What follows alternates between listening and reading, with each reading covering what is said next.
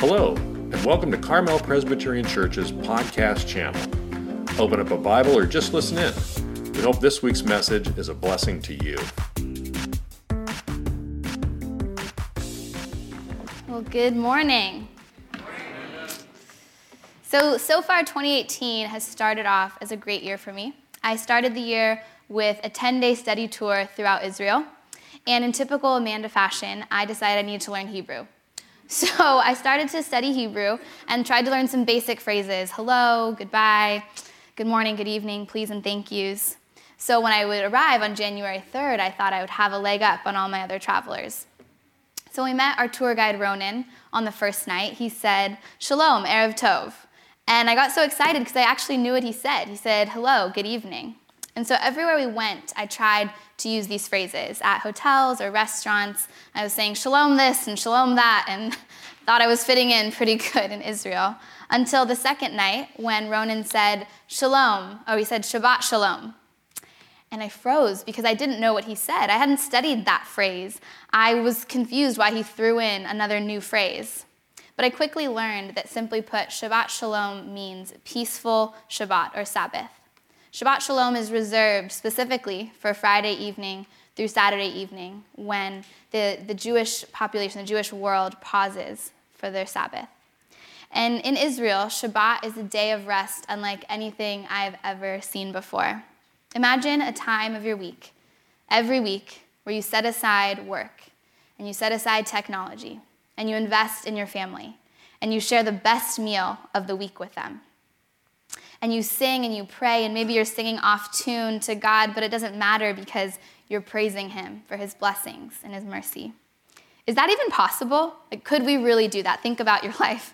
Could you set aside 24 hours for God? Traveling to Israel, I saw Shabbat from a front row seat, and it made me yearn for this radical, countercultural practice. I stood at the Western Wall on a Friday night, and I watched sons alongside their fathers and daughters alongside their mothers, and they spent their Friday night praying and praising God. And I watched groups of friends join together in song and in dance as they celebrated the joy of the Lord. And that night, I stood in a crowd of hundreds, and I realized this deep void in my own life for Sabbath. So today I want to explore with you the seemingly lost practice of Sabbath in our culture. We'll consider why it's so challenging for us to practice Sabbath. We're going to turn to Scripture and discover what God has to say on this immensely important command. And finally, I want to share with you some of the blessings we receive by participating in God's invitation to rest. There are at least three things I think stand in our way of embracing Sabbath, and that is boredom, busyness, and economic gain. Author and former pastor Eugene Peterson said this: busyness is an illness of the spirit. Busyness has become a badge of honor.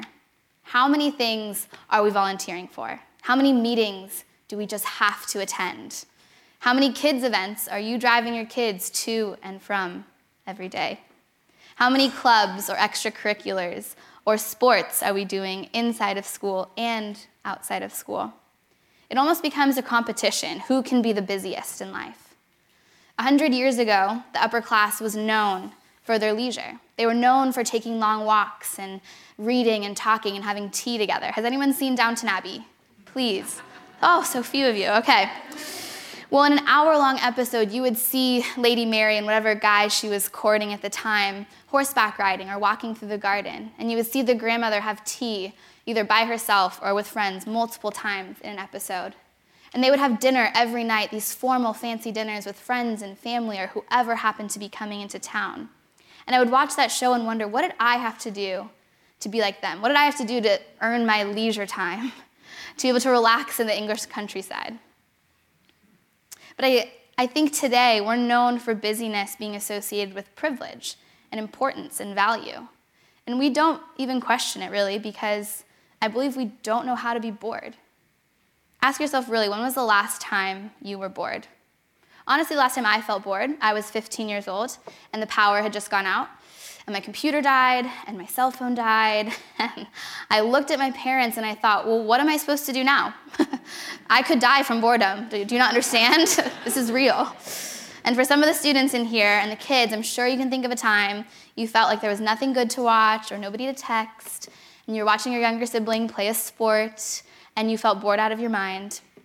But for the most part, we've gotten rid of boredom. So the idea of Sabbath, of no work, no TV, no smartphones, sounds incredibly boring to most. Yet it's often in the quiet and the stillness that the Holy Spirit speaks into our life. Like the prophet Elijah on Mount Horeb, waiting to hear from God. God sent wind, he sent an earthquake, he sent fire, yet God was in what came next. He was in the still, quiet whisper. We need to take time to stop the restless busyness of our life so we can hear God's soft whisper and experience his peaceful presence. Another hurdle we face in understanding the challenges of Sabbath is our economic gain. All right, you might know where I'm going with this, but humor me. Has anyone here been to Chick-fil-A? Okay. Have any of you been to Chick-fil-A on a Sunday when it was closed? Right? You were craving some waffle fries and a chicken sandwich, only to remember that it's Sunday and no Chick-fil-A anywhere would be open. And others of you grew up where businesses and stores were regularly closed on Sunday and nobody batted an eye. And you just knew that if you needed to get something for Sunday dinner, you had to get it on Saturday. So it seems backwards to think that in a world today where we would choose to close our doors from revenue and profit in exchange for anything, the idea that something would supersede one's economic gain seems crazy. And economic gain isn't for those of you, it's not reserved just if you own a business. It's answering emails, it's answering texts and calls, it's crunching numbers, it's studying more and more and more. Whatever you're dedicated to, the idea of not continually furthering that whenever the opportunity arises is challenging. So choosing to practice Sabbath is like swimming upstream. When the world says that we are economic beings, it's a challenge to say no. So what does God have to say about Sabbath? From the foundation of the earth, rest was a part of life. In Genesis, it says, "So God blessed the seventh day and made it holy, because on it God rested from all his work that he had done in creation." You see, God weaves rest into the creation story by practicing it himself, and also by making the seventh day holy, making it set apart. Sabbath rest was meant to be set apart. It wasn't meant to be squeezed in whenever you had time. God's example moves from a demonstration and a declaration of rest to an invitation and instruction for his people to rest in Exodus 20. But are the 10 Commandments just meant to be suggestions? Are they meant to be followed loosely? An idea, a good thought? No, they're not. Let me answer that for you. They're not meant to be a suggestion. And we see that the fourth commandment says to remember the Sabbath and to keep it holy. And not just holy for you as an individual, but holy for your family, for your children, for your workers, and even for your animals. It's one of the ways God's people are distinguishable from others. There's nothing else comparable in any of the cultures of the Near East or ancient world of that time. And so ever since Moses came down the mountain, generation after generation have endeavored to keep that one day uniquely holy. So while God instructs the humans to remember the Sabbath rest, we forget that he also instructs that the land should rest. Every seventh year, for an entire year, the whole year. And so in a society where agriculture was key for sustaining life, this was a big sacrifice. It would be as if you were asked to leave aside your job or your schoolwork. And some of you might be excited about that, right?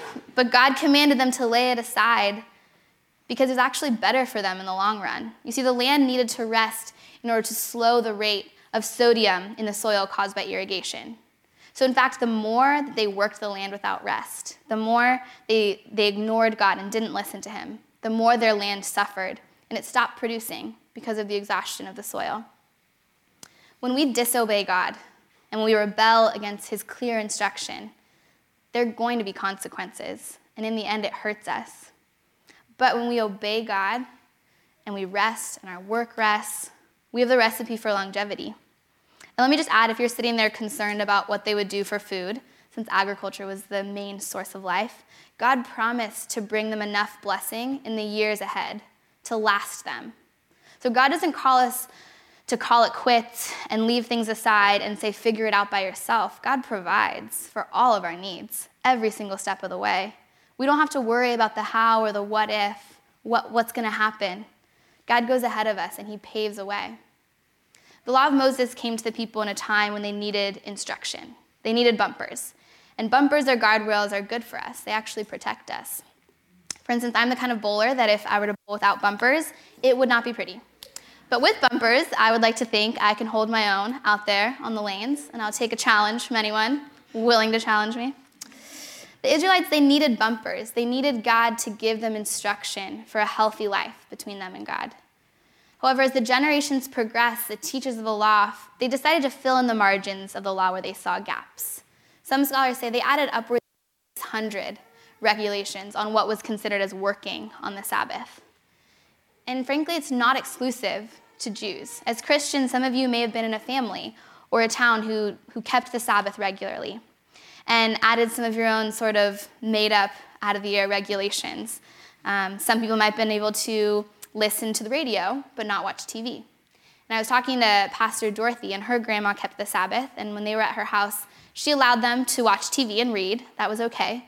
But on the Sabbath, you were absolutely not allowed to do sports. You weren't allowed to go shopping. You weren't allowed to have any recreational fun, basically. So is the Sabbath just a command to stop everything? Is it a list of what you can and can't do? Coming home from Israel, I still had a lot of questions, something they warned me about. If you truly desire to learn and grow in the Holy Land, you will leave with more questions than you came with. But I wanted to see a list. I wanted to ask Ronan, what's the list of what's allowed and what's not allowed? Where's the line? But isn't that always the case with our faith, wanting to know how close we can tiptoe to the line before we've broken a command? How far we can push those boundaries? So through this process of coming home and preparing for this sermon, I've learned that God's original intent for Sabbath wasn't to keep us towing the line. It was to bless us. Sabbath is an invitation to receive blessing from God, and so today I hope we'll begin to experience that. So let's turn to Scripture to better understand. The Gospel of Luke was written to a Greek-speaking upper class of Rome, and they were most likely Gentiles outside of the Jewish population. And Luke knows his audience, who he's writing to, needs confirmation of their faith, and they also need arguments to help defend their faith. And so halfway through Luke's historical writings, we see this story of Jesus has this encounter on the Sabbath. And it emphasizes just how close the Jews were to Jesus, yet how quickly they missed the heart of the Sabbath. So open up a pew Bible in front of you or an app on your phone to Luke 13. It's on page 873 in your pew Bibles. And this morning we're going to work through the text piece by piece so you can read along with me. So Luke 13, beginning in verse 10. Now he, so that's Jesus, was teaching in one of the synagogues on the Sabbath. And behold, there was a woman who had had a disabling spirit for 18 years. She was bent over and could not fully straighten herself. So the scene we find ourselves in is a Jewish synagogue on Sabbath. And this isn't a big temple, but it's a smaller town synagogue where local Jews would gather each week to have a service on the Sabbath, like us. And like our service, they would have prayer and there would be a scripture reading, but there would actually only be about 5 minutes of teaching. And I asked Pastor Rick, and he said I could not do that. So just bear with me as we continue on this morning. The synagogue was the heart of the community. And I had the opportunity when I was in Israel to walk through this ancient city, Chorazin. And here's a picture of it. And the ruins show you, when you walk through them, how a house was connected to your kid's house. So your kid would grow up, and they would add a room on. And another kid would add a room on. And some of you parents are thinking this is too close for comfort. And then next to your neighbor's house and your next neighbor's, and so on and so forth until you reach the synagogue. Life was done intimately in community. It wasn't spread out the way we have it today. It was all done with the synagogue at the center. So Jesus is teaching in this particular synagogue, and it was common to have a guest speaker teach on the Sabbath. And in comes this woman. And for 18 years, she was crippled, Scripture says, because of a spirit.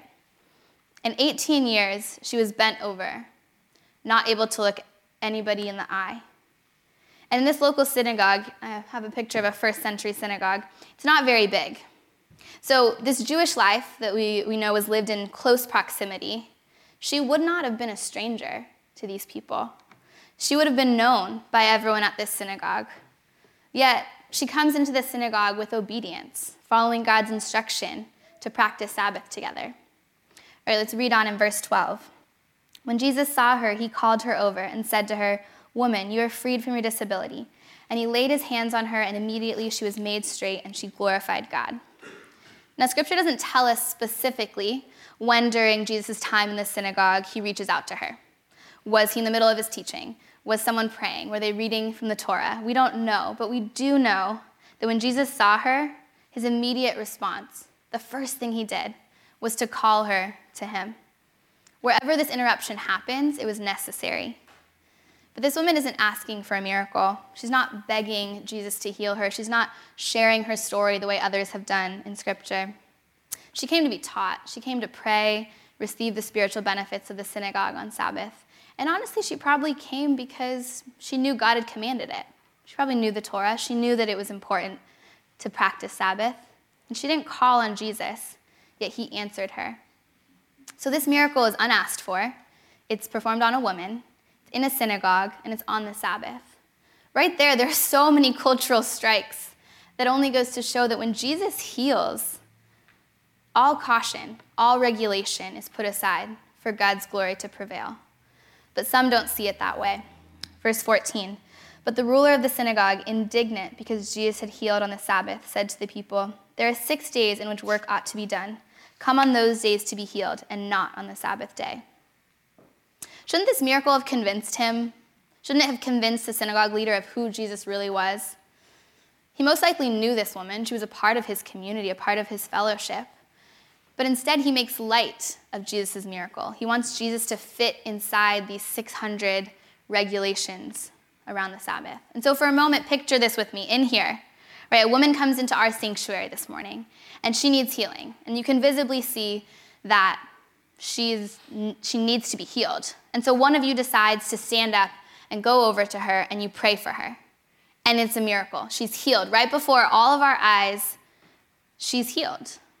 But I get mad because you interrupted my beautiful masterpiece sermon I've worked all week for. And not just mad, right? It says indignant. Scripture says the ruler of the synagogue was indignant. He was extremely furious. Quoting Scripture at these people, quoting Scripture to Jesus, he's fuming that this healing interrupted the Sabbath.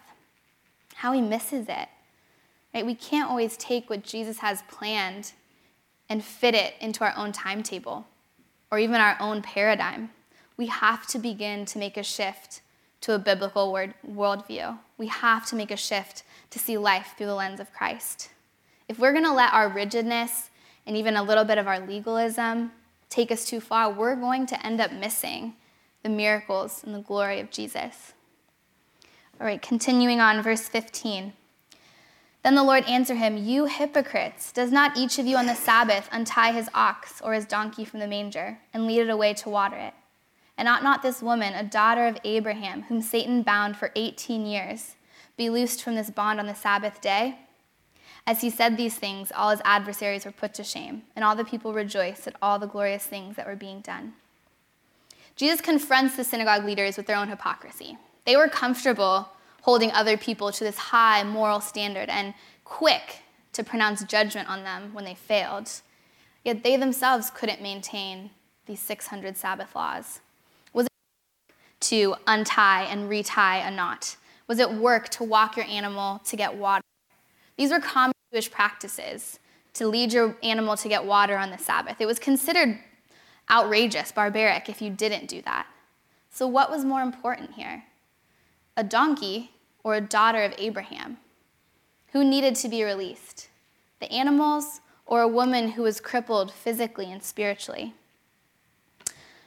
In this passage in Luke, we see this clash of the meaning of Sabbath. Is Sabbath meant to be a burden to us? Is it meant to even restrict God himself? Did Jesus come to get rid of the Sabbath? Or did Jesus come to give us God's true intention for Sabbath? In Mark 2, Jesus says that the Sabbath was made for man, not man for the Sabbath. He also calls himself the Lord of the Sabbath. You see, he never intended to change or subvert the 10 Commandments. He wanted his children to know the true power of the Sabbath. In Matthew 11, Jesus says, come to me all who labor and are heavy laden, and I will give you rest. Take my yoke upon you and learn from me, for I am gentle and lowly in heart, and you will find rest for your souls. For my yoke is easy and my burden is light. So take these verses and take them in contrast to the 600 regulations added by the Pharisees. That's a pretty heavy burden. The weight of maintaining your faith in the Lord, the weight of staying in line with the temple, that was something that all Jewish people would attempt to carry. And so with the weight of life on their shoulders, Jesus is handing out invitations to those who feel tired, overworked, and overwhelmed. Is that how you feel today? Do you feel tired? Do you feel overworked? Jesus is saying, here's an invitation to rest. So in exchange for the heavy burdens like work, or for us being the best parent, or being the best Christian, or being the best student or child, in exchange for all of that, Jesus says, here's an invitation to receive his yoke, which is easy and light, and in it there's rest for our souls. Sabbath is the day that we get to exhale. Scripture says, put down the weight of the world, right? Put down the way you're trying to earn your favor with God and receive the gift of rest from Jesus. If you're ready to receive this gift of Sabbath rest, I'm going to share with you some of the blessings you receive by participating in God's invitation to Sabbath. And one blessing is God's community. So I'm going to ask you, what are you doing here this morning? Why are you here? What are you expecting from this morning? And I'm really asking each of you to think about why you're at Carmel Press this morning. And for those of you that are here for the first time or you're visiting us, welcome. We are so glad you're here. And those that maybe were dragged here, we're also really glad that you're here. And some of you would answer that question by saying, well, it's Sunday. And on Sunday, I go to church. It's just what we do. But why? Why is it what you do? You see, CPC has been known for a community feeling, this family feel, actually for the welcoming nature of you guys, of our congregation. And so maybe you've come to Carmel Press this morning because you want to experience that. You want to see your friends, you want to catch up with them, you want to have a regular average cup of coffee and half a donut together. But all those characteristics we love about Sunday mornings, couldn't they also be found at a football game or a birthday party or a beach barbecue? There actually is nothing particularly special about this place then. So why have you come here? Because I believe the thing that makes this place different is that it's God's family. The thing that should make us different as people is that we encounter Jesus together on Sunday mornings. And at the heart of gathering for Sabbath, it has to be Jesus. Acts 2 says, and they devoted themselves to the apostles' teaching and the fellowship, to the breaking of bread and the prayers, and day by day attending the temple together, and breaking bread in their homes, they received their food with glad and generous hearts, praising God and having favor with all the people. And the Lord added to their number day by day those who were being saved. When the early church begins, we catch this glimpse of the importance of not just gathering, but gathering as God's community centered around Christ. At first, the early church met daily and later weekly, but they never gave up this practice of community centered on intimate worship and sharing and learning from Scripture. When we participate in receiving Sabbath, we're not going to just find ourselves resting and bored doing nothing. We gather as God's people to worship him in his day. Remember in the Luke's example, this Luke story we read this morning, when Jesus heals this woman in the synagogue, her immediate reaction and the reaction of the people there was to worship God. That was the first thing they did. So whether you regularly attend this church or another church on Sundays, or you just started coming to church, I want to invite you to do something we ask of our high school students, and that is stick six. And Pastor Luke might have already mentioned this, but every Wednesday night, one of his announcements is for those who are here for the first time or only come every once in a while, and that is to stick six. He asked them to stick it out for Wednesday night youth group for 6 weeks, or in this case, Sunday morning worship. 6 weeks to explore God's community here and discern if this is something you're going to make a part of your life. And a further stretch for some of you would be to stick out 6 weeks of an entire Sabbath day, including church. So try for 6 weeks to practice 6 Sundays of Sabbath rest. Another blessing is gratitude through remembering God. William Temple is a teacher and preacher during the early 1900s, and he said this, which I think sums up our need for Sabbath. In most of us, the spiritual life is impoverished and stunted because we give so little place to gratitude. You see, we don't look back on our lives very often. We have this forward drive for onward and upward, to leave the past in the past. But I believe there's a big connection between Sabbath and gratitude. When God instructs the Israelites in Exodus about Sabbath, it's not just the day he says you get to play hooky from work. The specific instruction was to remember the Sabbath. And throughout the Old Testament, there's this resounding cry for Israel to remember. Remember what God has brought you through. Remember how God has provided for you. Remember that God is the one true God. Psalm 103 begins like this: "Bless the Lord, O my soul, and all that is within me. Bless his holy name. Bless the Lord, O my soul, and forget not all his benefits, who forgives all your iniquities, who heals all your diseases, who redeems your life from the pit, who crowns you with steadfast love and mercy, who satisfies you with good so that your youth is renewed like eagles." David is this master of poetry, and he praises the Lord in all his glory, and he lists out the many ways that God has graciously poured out goodness upon us. And so I encourage you to read this psalm in its entirety on your own, because it is overwhelming. It really is when we set aside time to be grateful to God.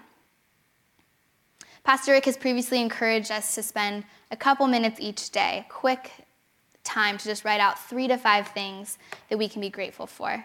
So I encourage you to make your remember list. Make a list of the ways that God has blessed you, the things that he's done in your life, and share that with somebody that you're close with. Share that with your small group. So how will Sabbath look when we stand up and walk out of here this morning? In college, one of my mentors gave me the task of scheduling out a Sabbath day and a day of solitude. And I had to pick those dates and send them to him, and he would hold me accountable to keeping those times. And if you know me well, you would know that I am a type A person, so I needed that. I needed structure. I needed accountability to set aside that time. But I'll be honest with you, I'm not good at it today. I take Fridays off. That's my day off, and I call it specifically my day off. I don't call it my Sabbath. And that alone tells people what that time is for. I'm basically saying that I, like them, have a 2-day weekend. It's just move forward a day. And it tells people there's nothing unique or set apart about these days. It's just my weekend to decompress, to catch up on all the things I've put aside that week, like laundry and bills and chores. So the radical nature of quartering off 24 hours to break from work and rest in order to reconnect with God is so deeply countercultural. That's why we need God's community. We need a time to remember. We need gratitude to help us. I know that I need that. But still, some of you are sitting there thinking to yourselves, but Amanda, I need to check my emails. And I need to do my homework. And I need to go on Instagram and like my friends' Instagram pictures. And I need to keep up my Snapchat streaks. And I need to go to practice. But in actuality, the only thing we need is a day to rest in the goodness of the Lord. And not just because he tells us to, but because our souls crave it. They really do. We were created for Sabbath. So what would happen if we went back to really practicing Sabbath? How different would our relationships be with our families and our friends, with work, with school, if we regularly practiced Sabbath? I don't know about you all, but I think we would be the right kind of different if we practiced Sabbath. So let's embrace Sabbath as a gift from God. Remember him and receive his blessings today.